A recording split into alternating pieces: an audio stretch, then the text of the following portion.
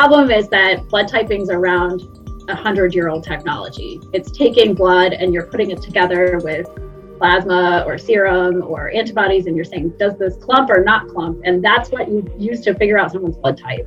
And it takes a long time, and it takes a large blood volume, and it has to be done in specialized labs. All of that adds time between when I wish they had their blood type and when I actually know it.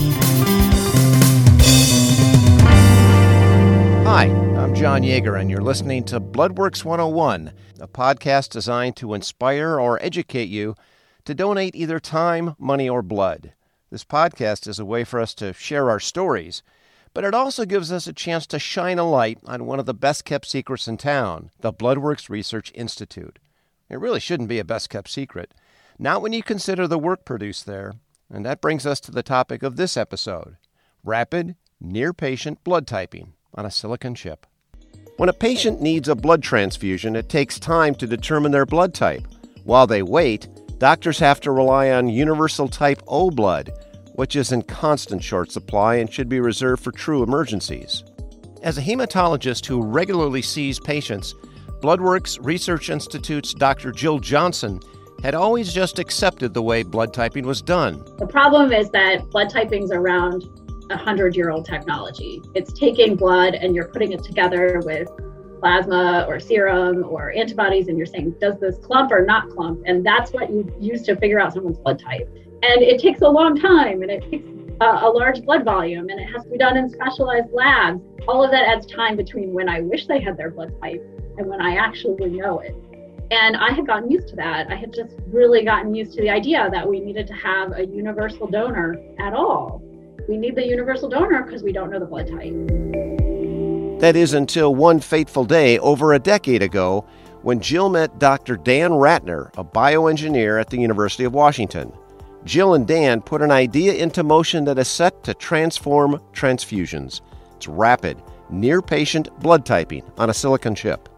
The idea for this technology started in a conference room in the middle of the week where Dan and I and some other scientists were sitting there, and we were talking about how can we collaborate together on this new technology that he had and some biology that I studied. And it was a thunderbolt moment where someone in the room said, can this thing be a blood cell? In defining whether you're an A or a B, AB or O, these are actually sugars. And so Jill and I both had interest in sugars. We were making technologies in my lab at the University of Washington to look at the relationship between different cells in these sugars.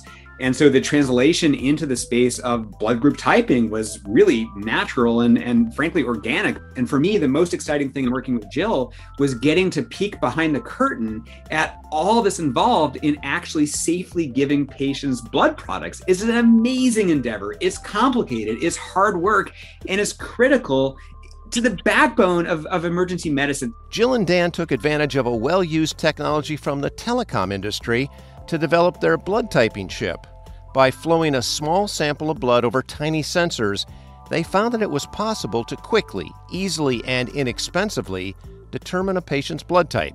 So the technology that Jill and I are developing is based on something called silicon nanophotonics. Now, this is actually, it sounds fancier than it really is. What it is just like the microchip that's in your computer, in your cell phone, but it does one thing key that's different.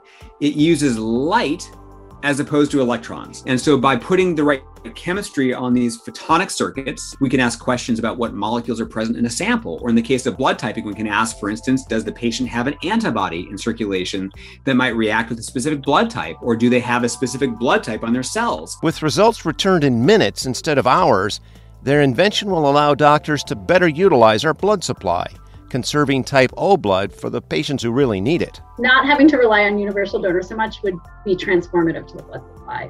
The whole blood supply is oriented around making sure we don't run out of this one precious thing, which is actually a kind of not common blood type. And we would be able to manage inventories in a way where the rare units are being reserved for the people that really need it. I think in our case, when working with Jill and myself, what was so exciting was having an opportunity to look at something that we all take for granted and to see the opportunity to make it better. Today, Jill and Dan's invention is the basis of a new company known as Cydex, who are setting out to modernize blood testing. Cydex was co-founded by Jill, Dan, and entrepreneur Eric Larson.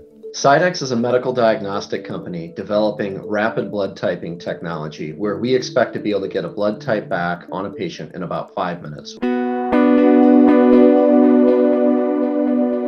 Danielle Drury-Stewart is the VP for Biologics at Cydex. What our technology will allow us to actually have an instrument very close to the patient where they can put a sample into the instrument, get a blood type back much more quickly, which will mean they can move to type-specific blood much more quickly. CEO Eric Larson envisions Cydex instruments in every doctor's office and hospital in the future, with portable versions saving lives in military settings and during natural disasters. We have 64 different sensing areas on our chips today, so we can detect multiple different conditions simultaneously with the same sample.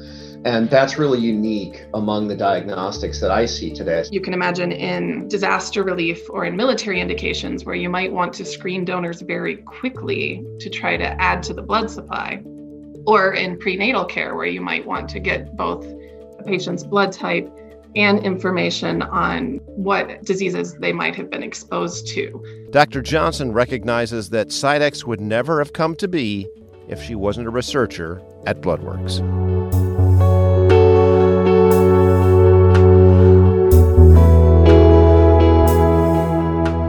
Well, that just about wraps it up for this edition of Bloodworks 101. One last thing. If you have a story idea you'd like us to cover, please send me an email here at Bloodworks.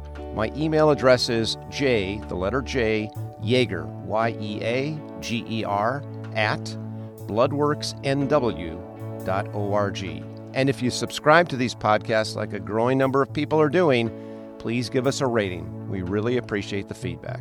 Okay, that does it for this edition of Bloodworks 101. I'm your host, John Yeager.